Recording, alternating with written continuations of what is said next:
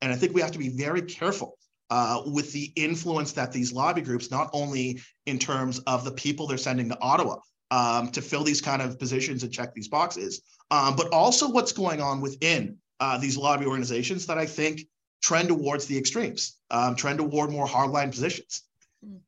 Yes, you're absolutely right. And very rarely do any of these organizations reach out to people like you and me to say, let's sit down and have a conversation. They feel so much more comfortable being cowards and speaking behind our backs. But coming back to this whole Islamophobia bogeyman, it's not only the critique, but it's also when certain valid inquiries are termed as Islamophobia. You know that the CRA was making some inquiries into Muslim charities because it's their job. Not just them, they do this for everyone. But immediately they were called Islamophobic. And our prime minister picked up on this and said that this is not something, they shouldn't be singled out. So we have to understand that we are living in a country which is a democracy, and we need to be able to live by the laws that this land, in fact, Islam tells us, live by the laws of the land in which you are, unless it goes against your faith. But unfortunately, many Muslims have forgotten all these rules. They are following an ideology which is based on a cult. They're following an ideology that is a victimhood ideology, which is, extremist. And if anyone happens to ask a question, they immediately are labeled an Islamophobe. So this is not going to go well in the long run because it's not something that Canadians need right now, along with political correctness and the woke culture. If we also have, the Islamophobia bogeyman hanging over people's heads, Canadians by nature are a very peace-loving, naive, trusting community. They're not going to speak out, and this will then fester.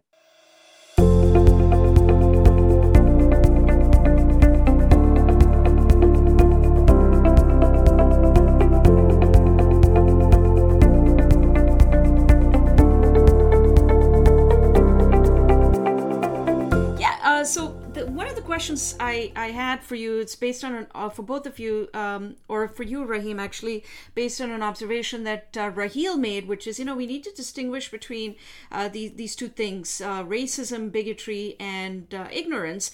And that's something that I myself have experienced many times. I've had very similar experiences to Raheel, where, someone says something I think, insensitive, and upon further interrogation, it just is that they meant they're well-meaning. It's just that, the reaction, most people would react to that as being racist, but actually, if you engage in a dialogue with people, I think most folks are actually just want to be well-informed, I think, and want to learn.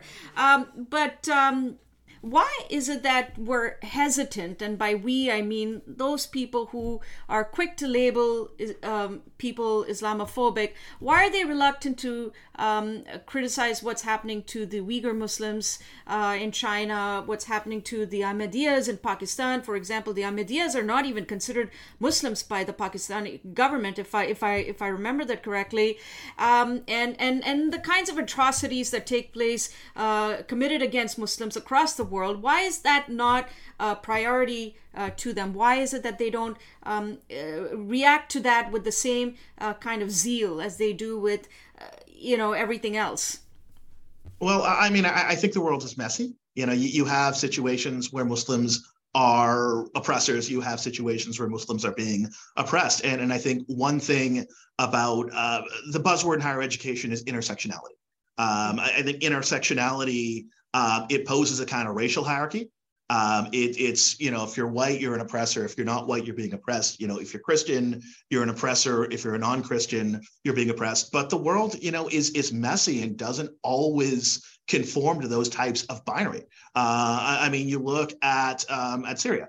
You had these, blonde-haired, blue-eyed. I forget the name of the community, but the sort of Christian community in Syria that was, being subject to genocide. I think it's tough to have within this framework of grievance culture, a vocabulary for kind of one set of minorities, Chinese people. By the way, there's a ton of xenophobia as well. in North America. There's been a ton of xenophobia surrounding COVID. So it's tough to have a framework for one set of people who we view as victims, we view as oppressed, oppressing another set of victims. We don't have a vocabulary for that. We don't have an intellectual framework for that, and I think that's why a number of people would rather turn a blind eye to the weaker situation, because I think one of the truly I think regrettable things about this kind of advent of its intersectionality and this intellectual movement of intersectionality is it forces people to view a very complicated world through this binary of oppressor versus oppressed, this color-coded binary. Yeah, absolutely. That's well said. I mean, a lot of this goes back to this stuff that they teach in schools. And so, Raheel, what do you make of that? Why do you see this reluctance to call out the atrocities committed against Muslims around the world? It takes away the attention from them being the victims. So this whole drama is about the fact that they want to present, let's say, Muslims in Canada as being victims of racism, bigotry, discrimination, Islamophobia. So if they were to talk about another community that is being oppressed, then it takes that attention away from them, But this is what is so badly needed, is, for us to speak out about the others and see what is happening to them. But you never hear of these organizations making statements about what is happening, not only to other Muslims, but minorities in Muslim lands. And, some of it is really atrocious stuff. Rahim is at that wonderful young age where, he can give this intellectual sort of touch to this whole conversation. I just look at it very basically as being selfish and being self-centered and pursuing an ideology and an agenda which is entirely focused on this whole idea of getting into where policies are made and to influence Canadian policy, to influence Canadian political structure. And they're succeeding, while it seems that our Prime Minister and the rest of the leadership is blind to what is happening. And it's not as though we haven't said this before. This is not the first time I'm saying it. Just, see what is happening around you, be aware of what is happening, and look at the agenda behind it. Nothing happens without an agenda. And so, obviously, they're not that concerned about what's happening in the rest of the world right now. Speaking of agenda, Raheel and Rahim, in Canada, there seems to be a game where every community claims there's a phobia against them. So recently, a Liberal backbench MP here in Ottawa is making the claim that Canada suffers from Hindu phobia. As a Hindu myself, I find this claim rather preposterous, and yet it's evidence we're increasingly a society built on grievances and identity politics rather than coming together as Canadians with shared values and shared identity.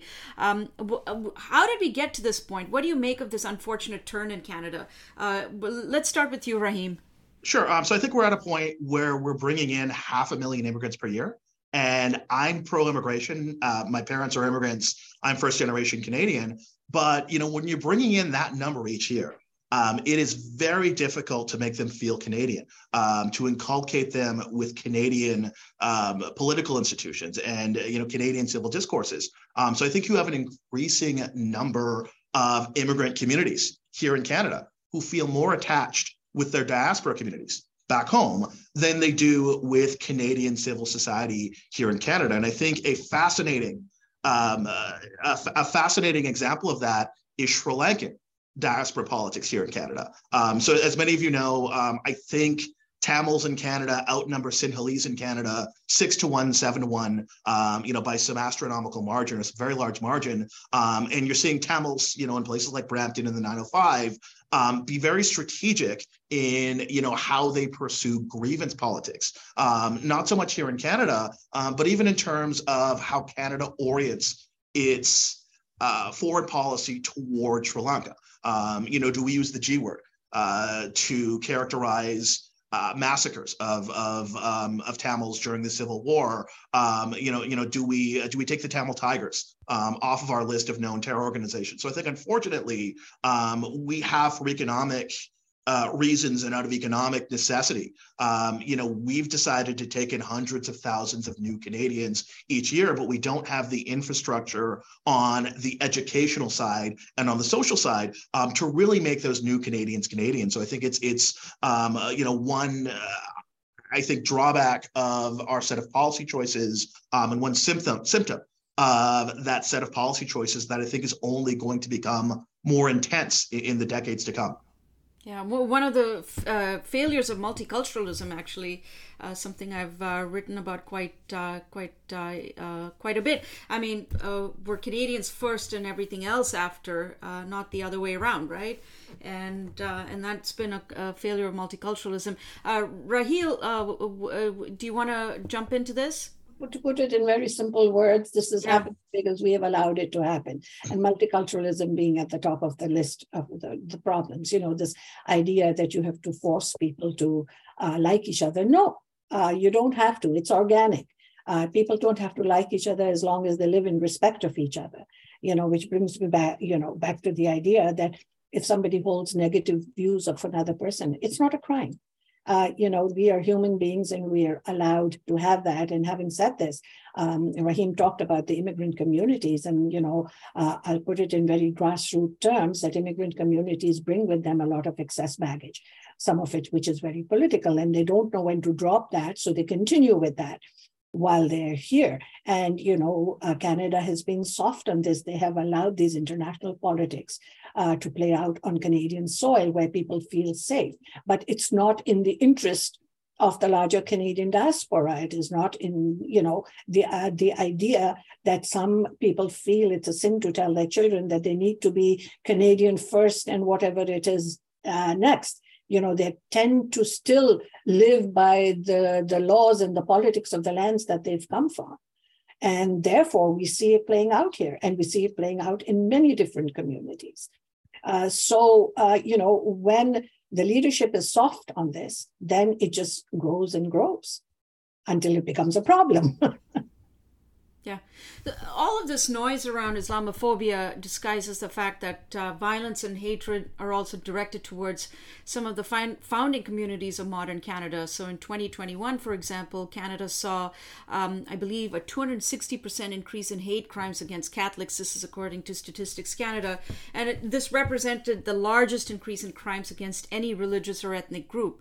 But hate crimes against Catholics have no consequences. They don't even rate a mention by the political class.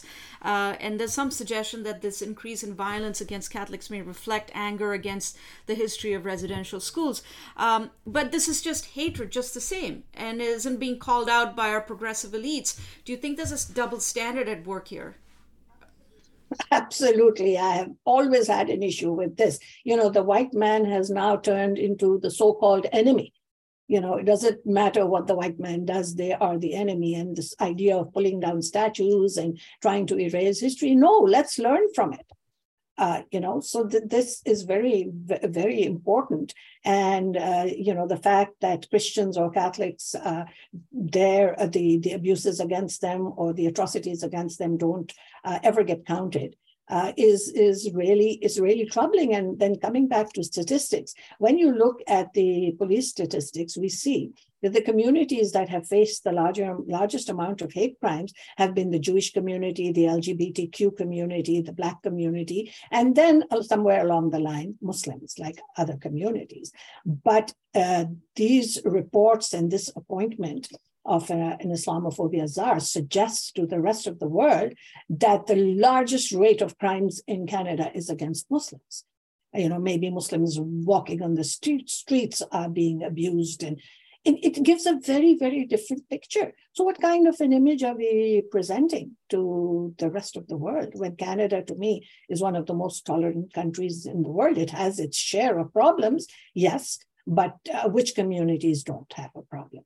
We look at the past, look at the first immigrants that came, the Irish and the Italian.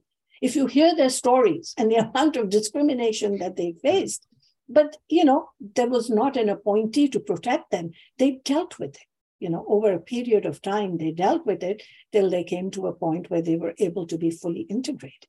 Mm-hmm. So every community has to go through those steps. The Muslim community is relatively new, but they have to learn to reach out to others. If they're going to ghettoize themselves, they're never going to be able to be a part of the mainstream. So we'll move on to the next question then. What is the to both of you? What is the state of Islamic radicalization in Canada today? Is it better? Has it worsened or improved compared to, say, about a decade ago? This is something that we were tracking, and a decade ago, it was easier to hear the stories and get the statistics and find out what's happening. It's gone very quiet. It's gone underground, but I think the ideology is still there.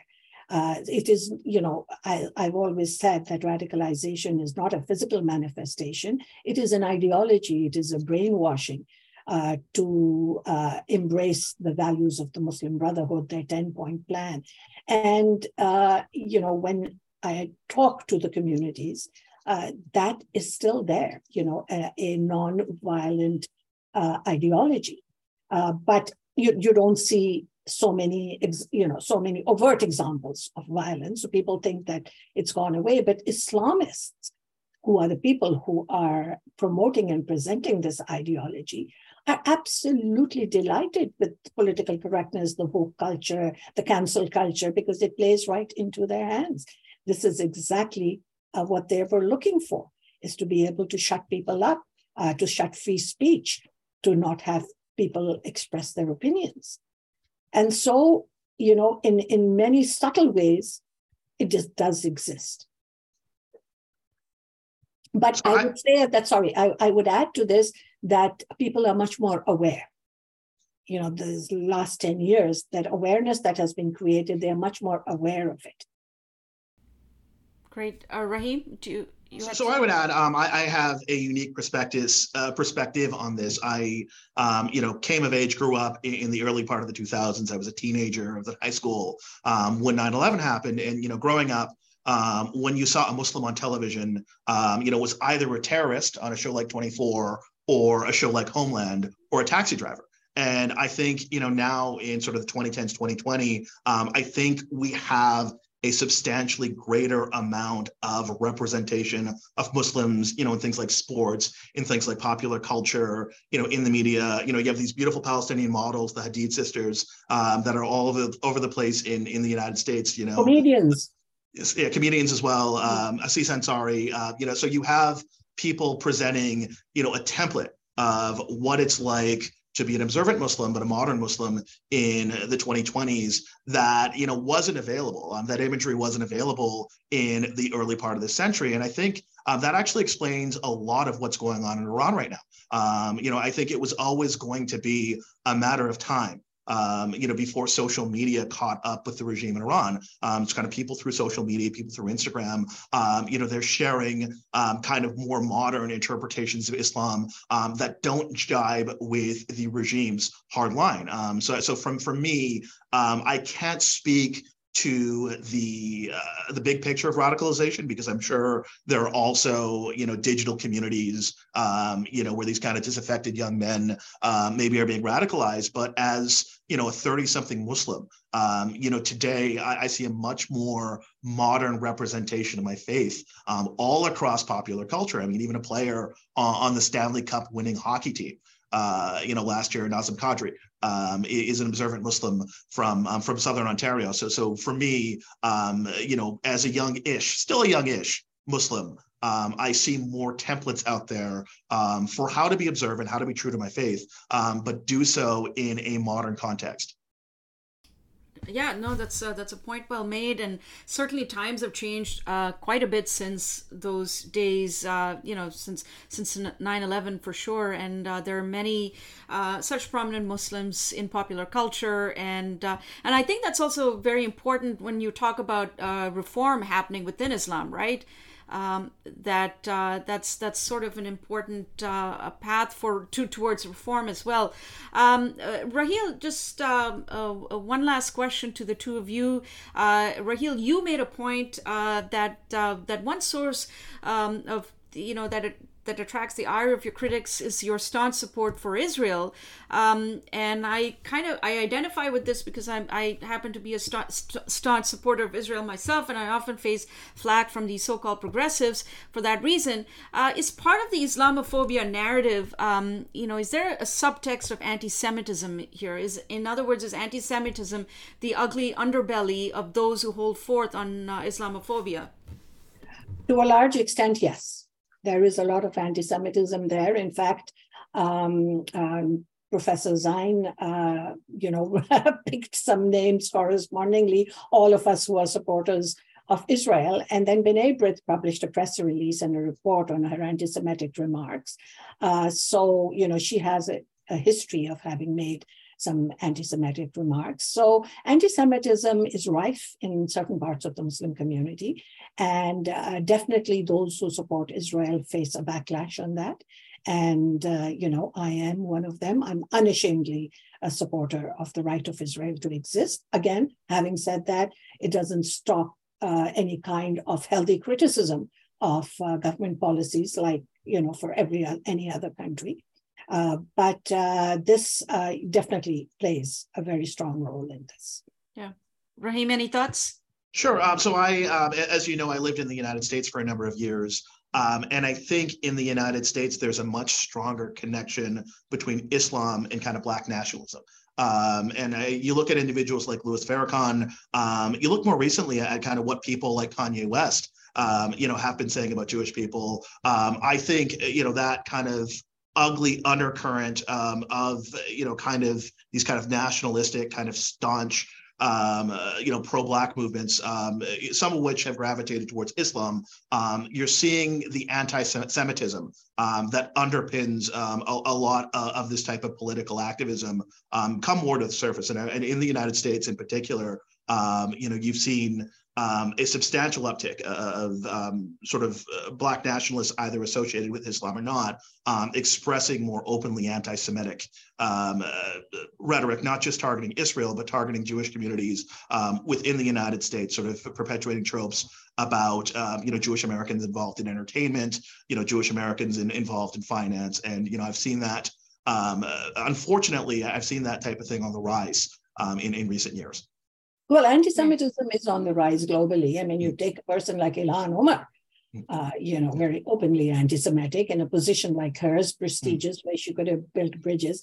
So it's unfortunate that many people who are in leadership positions where they can build bridges, where they can talk about coming together on commonalities, and respecting their differences, but they tend to then perpetuate hate instead.